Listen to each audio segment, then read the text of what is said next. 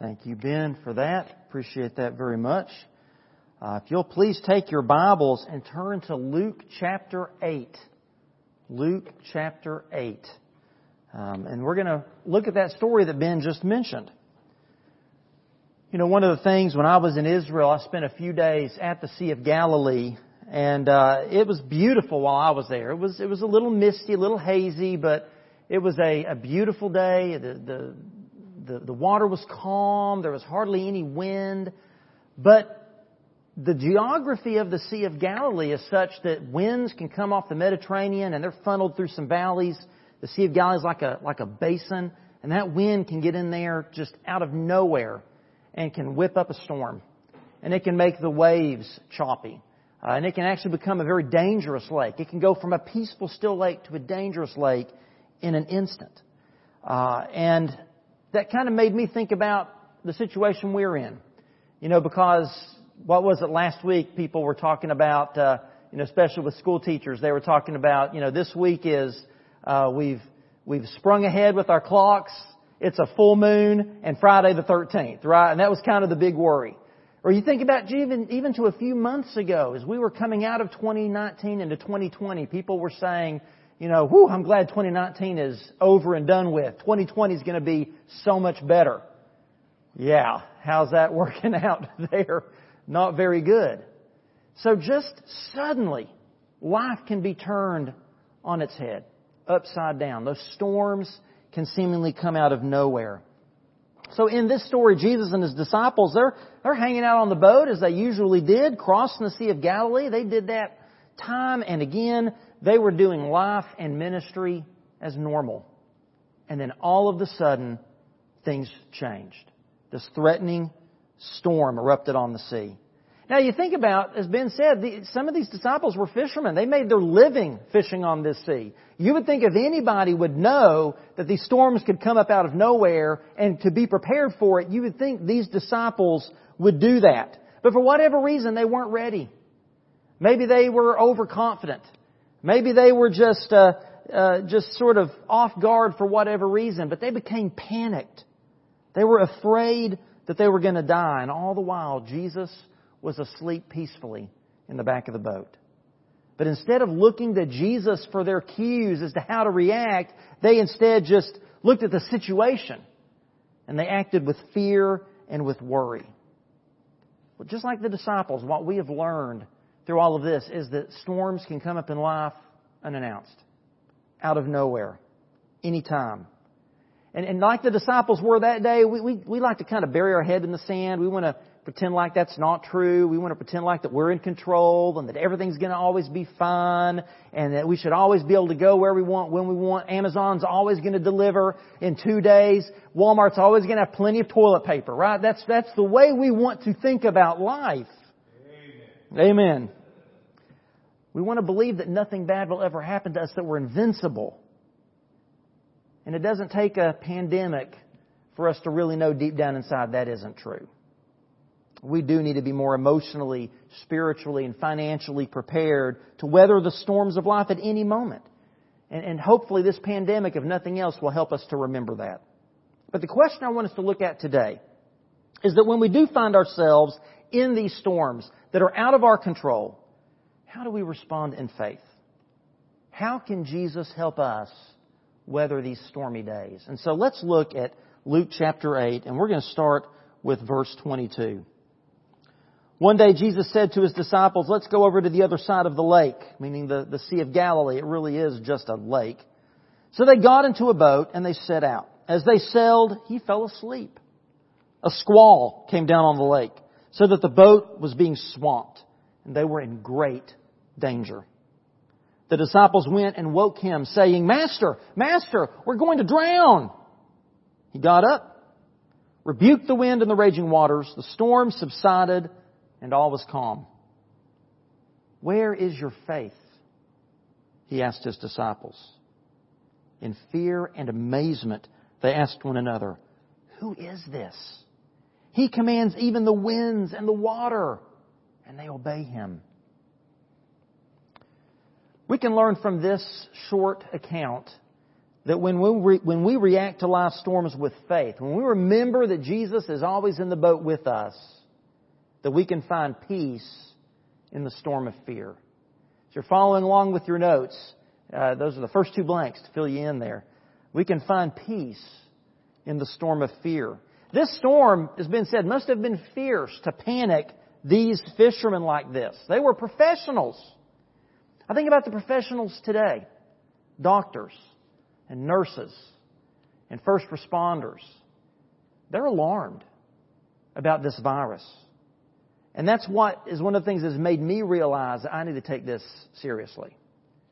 And so, thankfully, there are some things that we can do to mitigate the spread of this, but as Ben said, ultimately, this is out of our control. But that shouldn't cause us to fear. Instead, what if we imagine what it would be like to cry out to Jesus in the midst of this storm and ask Him to bring calm and peace to our hearts? How does Jesus give us peace when we find ourselves storm-tossed by fear? Well, we find peace, first of all, through His promise. Jesus in the story gave a word of certainty. He told the disciples, let's go over to the other side of the lake. Jesus was going to the other shore, and they were going to go with Him. See, when Jesus calls us to go, He always makes sure we're going to get there. Now, that doesn't mean that He promises us it's going to be an easy journey. He doesn't say there won't be storms and difficulties. But He promises to get us to the other side. So we can have peace through His promise, and we can have peace through His presence. Because really, Jesus' presence with us is the promise, isn't it? And when the storm came up, where was Jesus? With them in the boat. Yes, He was asleep on a cushion in the stern of the boat. That's just because Jesus wasn't afraid. The disciples were afraid, but Jesus could sleep peacefully because He trusted that His Father was always in control. And that brings us to the first of 4 questions in this story. Jesus looks at the disciples and asks, where is your faith? See, Jesus not only calmed the storm outside on the waters, He was calming the storm that was in their hearts. Their unbelief was really a greater danger to them than the wind and the waves around them. And it brings to mind what James wrote in James 1:6. He who doubts is like a wave of the sea blown and tossed by the wind. So Jesus, when He rebukes them, He isn't rebuking them for their lack of faith because they failed to prevent the storm. He's not rebuking them because they failed to stop the storm. Scripture never promises that if you just have enough faith, you can evade or eradicate life's storms. It doesn't promise us that. Jesus rebuked them because they failed to grasp His promise that they were going to the other side. He rebuked them because they failed to take account of the fact that Jesus was present with them. They forgot that when you fear the Lord, you need not fear anything else. Our Old Testament passage, Isaiah 43, beautifully reminds us that when we pass through the waters, God will be with us. The waves will not overcome us. We need not fear, for He has redeemed us. He has called us by name. We are His. But the disciples allowed their uncertainty to cloud their sight, the uncertainty of their circumstances. They looked around, they saw danger. They looked within, they saw fear, but they failed to look up and see the Lord. Even when God seems distant or uncaring or silent, we can trust that He is there with us in the midst of the storms. I love the version of this story in Mark 4:38 says, He was there asleep in the stern. If Jesus is there, even asleep in the stern, we need not fear. Dwight L. Moody tells the story of a time when a young woman came to him and said, I found a wonderful promise. And she quoted Psalm 56:3, which says, what time I am afraid, I will trust in Thee. And Moody replied, let me give you a better one. He quoted Isaiah 12:2. Behold, God is my salvation. I will trust and not be afraid. God gives us peace through His promise, especially the promise of His presence. But one reason that we can trust the promise of His presence is because of His power. We can have peace because of God's power. Jesus' disciples rarely were ever the recipients of Jesus' miraculous power. If you read the Gospels, rarely does Jesus do anything for them miraculously, but here they are in danger. And when they call to Jesus, what does He do? He acts immediately and powerfully. As the church, we cannot forget Jesus' promise and His presence.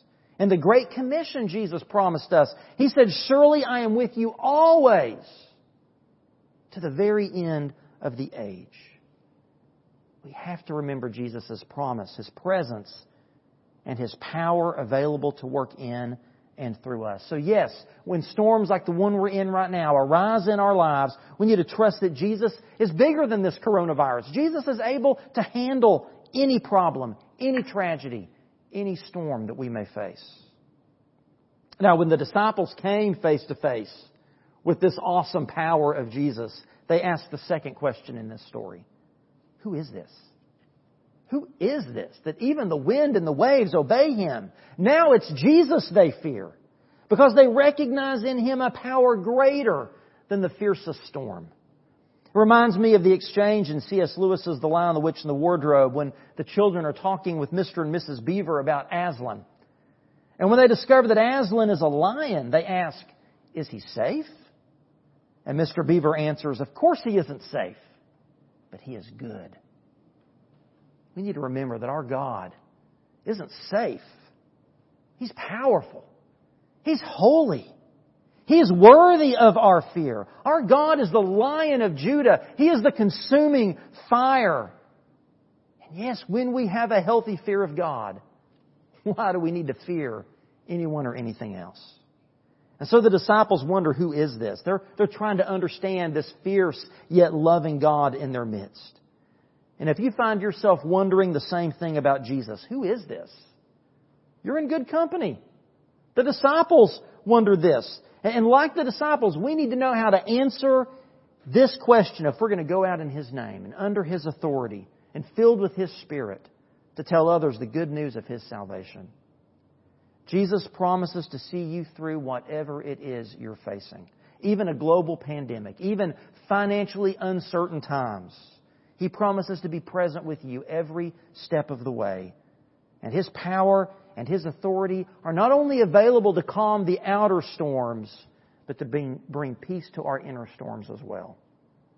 Now, we need to read further along in the text here to get to the next part of the story where Jesus was confronted by a man who was in the grips of evil power. He was under Satan's authority.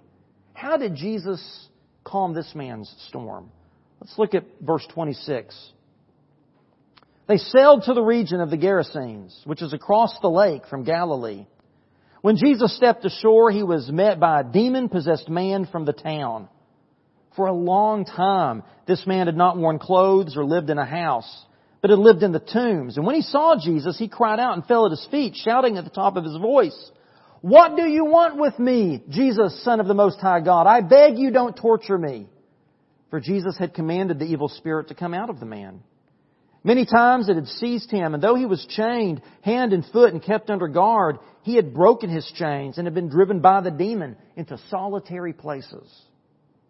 Jesus asked him, "What is your name?" "Legion," he replied, because many demons had gone into him. And they begged him repeatedly not to order them to go into the abyss. A large herd of pigs was feeding there on the hillside, and the demons begged Jesus to let them go into them. And He gave them permission. When the demons came out of the man, they went into the pigs, and the herd rushed down the steep bank into the lake and was drowned. When those tending the pigs saw what had happened, they ran off and reported this in the town and countryside, and the people went out to see what had happened. When they came to see Jesus, they found the man from whom the demons had gone out sitting at Jesus' feet, dressed and in his right mind, and they were afraid. Those who had seen it told the people how the demon-possessed man had been cured.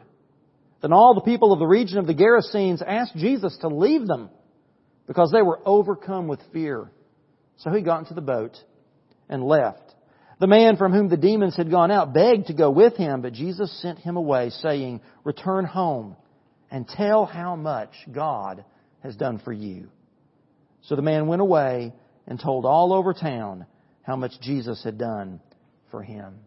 So here Jesus has entered a largely Gentile community on the far side of the Sea of Galilee, which explains why the chief industry was raising pigs, which was unclean to the Jews. It explains why this man is running around naked and in these tombs, because those were also offenses to Jewish sensibilities. So you can imagine how the disciples reacted to this. Naked man running around the tombs in pig country, right? They knew we're not in Kansas anymore.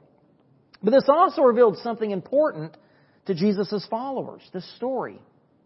His followers discovered that Jesus' power was not only effective against raging storms on the sea, but even deep in godless Gentile territory, filled with unclean pigs, and tombs filled with death, and men overrun by demons. They discovered that Jesus' power was victorious, no matter how fierce or tenacious the storm. So that brings us to the second thing we can discover, that we can find certainty in the storm of confusion. We can find certainty in the storm of confusion. You have to grasp the order of events here. Jesus and His disciples stepped off the boat, and they immediately are met with this crazed, naked man. And Jesus instantly recognized the demonic influence. He commanded the evil spirits to come out. But before it does, the man cries out to Jesus with our third question. What do you want with me, Jesus? And he begs Jesus not to torture him. Now, it's hard to know at this point who's speaking here, the man or the demons inside the man. And I don't know that really we can differentiate that. But it made me wonder, why would this man fear Jesus? Why would he think that Jesus freeing him from demonic power would be like torture? Maybe you've known people who were afraid of Jesus. They were afraid to come to Jesus. They were afraid maybe to come to church. Perhaps you're one that you've been praying for and reaching out to as someone who would say, what do you want with me, Jesus? What could Jesus or the church ever want with me? Maybe at times in your life you've wondered the same thing. Like this man, we can be afraid of radical change, even though it may be for our good. Because change is painful, right? But staying the same, that's easy. That's the path of least resistance. But change is hard work. It requires sacrifice and suffering. We're having to make a lot of changes right now, and it's painful. And so Jesus replied by asking this man our fourth and final question. What is your name? See, this man's problem was that his identity had been lost in the demons that possessed him. Jesus came to restore our God-given identities as His children, as God's image bearers. This man's life was fractured into a legion of warring pieces. A legion was 4,000 to 5,000 Roman soldiers. It was as if this man had 5,000 demonic soldiers inside of him waging war against his soul. But Jesus came to bring shalom. He came to bring wholeness to our fractured lives. And that's what Jesus does when He casts these demons out. He brings wholeness. He takes the man whose name was Legion and He makes him one again. And now, instead of being possessed and under the power and authority of thousands of Satan's soldiers, we find the man sitting at Jesus' feet, a sign of submission. He was sitting under Jesus' authority now. Have you ever felt fractured? Even though a lot of you are stuck at home right now. If you're like me, you're pulled in 1,000 directions, right? I mean, you're worried about your family. You're trying to tend to your family and spend time with them, but you're also thinking about work. Maybe you can't be at work right now, so you're working from home, and that blurs all kinds of lines. You're thinking about your clients, your customers, your employees, your coworkers. Maybe you're being the homeschool parent right now, so you're tending to your child, trying to keep them engaged with school, and at the same time trying to keep your family connected with church. We're being fractured. We're being pulled in so many directions. We don't have to be possessed by demons to identify with how this man must have felt. Even the Apostle Paul talked about these inner battles in Romans 7, where he talked about he doesn't do the things that he knows he should do, and the things he doesn't want to do, those are the very things he does. And he said it's like that he's at war within himself. When we live fractured lives, we serve 1,000 masters. What we need to do is submit ourselves under the authority of God's Word, because true freedom is only found at the feet of Jesus. And that's where we find certainty in who we are. That's where we experience wholeness instead of being tossed about by the wind and the waves of confusion. We can find certainty with Jesus. Third, we can find freedom. We can find freedom in the storm of shame. When we first met this man, right, he's running around the tombs naked, with chains dangling from his wrists and his ankles. This is a powerful, if not disturbing, mental image. As I said before, nakedness was highly offensive to the Jewish mindset. This man was drowning in shame. Maybe, like me, you've looked at our culture and you've wondered, where is the shame, right? We seem to live in a society full of people who flaunt all morals and absolute truth. They believe that everything is relative. Whatever feels good, do it. I saw a news clip just this past week about all the spring breakers down at the beaches in Florida, just so obsessed with partying and getting drunk, and that's all they cared about. And they were complaining about all this coronavirus stuff and how are they supposed to go to the bars and get drunk? How are they supposed to party when all the stuff is shut down? And I just thought to myself, how sad. They had no shame whatsoever. It seems to me that we are worse off today as a society than this poor demon-possessed man, because at least he knew shame. He understood his condition. Ironically, it's his shame that drove him to the beach, not to party, but to find Jesus and to find freedom. And Jesus took away his shame. And so now the man could sit at Jesus' feet, clothed and in his right mind. He had a renewed sense of what was right, decent, and proper. Only Jesus can truly set us free from the power of sin. Only Jesus can give us a fresh start. Number 4, finally, we can find clarity in the storm of isolation. This man was living alone in the tombs. He had been isolated, cut off from society. His family had abandoned him. See, God created us to live in community. And when we don't allow people who love us to speak truth into our lives, then the lies of Satan can take root, just as the demons took root in this man. When we cut ourselves off from others, we begin to have a distorted view of the world. We need each other. And this is especially relevant for us today because we're being forced to isolate. We're being forced to socially distance ourselves from each other for our physical health and the physical health of others, but we desperately need each other. The Bible describes Satan as a roaring lion who's roaming about trying to separate us off from one another so that he can devour us. And that's why that we are working so hard to provide as many ways for us to stay connected as a community of faith during this season. We need to reach out to one another with phone calls and texts and Facebook messages and when you can, maybe one-on-one. I hope that you and your family will fully participate with us through our plan that we're calling Faith at Home Connect. And I'm going to share more about that in the announcements at the end. But we want to provide you with as many opportunities as possible to try to keep a sense of normalcy through worship and Sunday school, through Wednesday night activities for all ages, and a few other fun things throughout the week. We want to stay connected as a church family. Your staff and your volunteers are working hard, maybe even harder than ever, as we try to figure all of this stuff out. It's a huge learning curve. But we want you to grow in Christ daily, and we want us to maintain our life together as the family of God. I want you to notice one final thing before we finish. Notice that after Jesus radically changed him, this man responded in 3 ways. He turned his attention to Jesus. He wanted to be with Jesus. And he wanted to follow Jesus on his mission. And Jesus said the best way you can do that is to go back home. Go back home and tell those who know you, who know your situation, what God has done for you. Those people that know you best, they're the ones that your testimony will have the greatest impact with. I encourage all of us during this season not to forget to share our stories. Let's not forget our one that we are reaching. We have friends and neighbors and coworkers and people around us that are scared right now. They're worried. They're fearful of the future. People are thinking about life and death matters in a way maybe they never have before.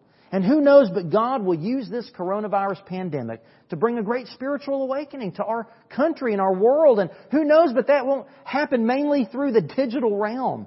I think God could be at work behind this, doing some amazing things through an otherwise tragic situation. And so now is a perfect time for us to share our faith story, to invite our one to worship with us online. You might not be able to get them in the building, but maybe they'll watch worship online. Maybe you can tag them in some posts that you think would be encouraging or helpful to them. Invite them to be a part of a Facebook watch party. We're going to do one of those tonight and watch some Bible Project videos. So maybe you know somebody that's had some questions about the faith. That could be a great way to plug them into the life of the church. And who knows, but then when all this is done, they might be that much more receptive to stepping in the doors. Like this man who came to Jesus, he experienced radical change, an amazing change in his life. Maybe our ones too, through this, can see Jesus and experience transformation in their life. When you're overcome by the storms of life, how do you respond? Like the disciples, do you try to handle life on your own? Afraid because you won't trust Jesus? Like the townspeople, do you fear Jesus' power and reject His authority and ask Him to leave you alone because change might cost you too much? Or like the demon-possessed man, do you sit at Jesus' feet, humbly submitting to His authority and letting His power make you whole and free? Listen, we all can deal with demons of one form or another. We all face different storms in our life. We all need Jesus every moment of every day. I pray that you would cry out to Jesus today. Let Him calm your storms. Let Him free you from your shame. Let Him give you that certainty that you feel like you're lacking right now. Would you pray with me?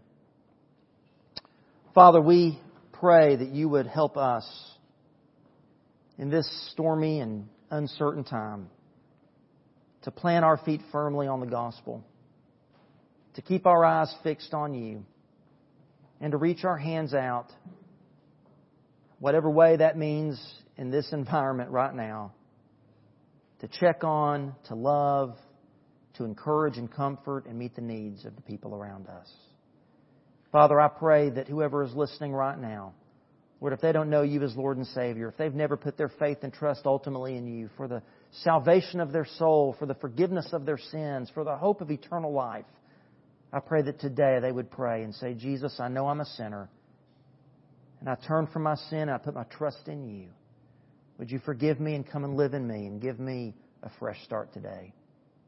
Father, I pray that there are Christians out there right now, Lord, that are struggling, that are concerned, that they would spend some time today praying and trusting in you, bringing these concerns to you and looking to you in the midst of the storm.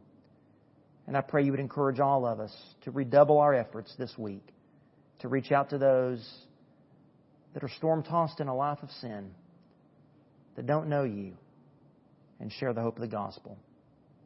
We ask it in Jesus' name. Amen.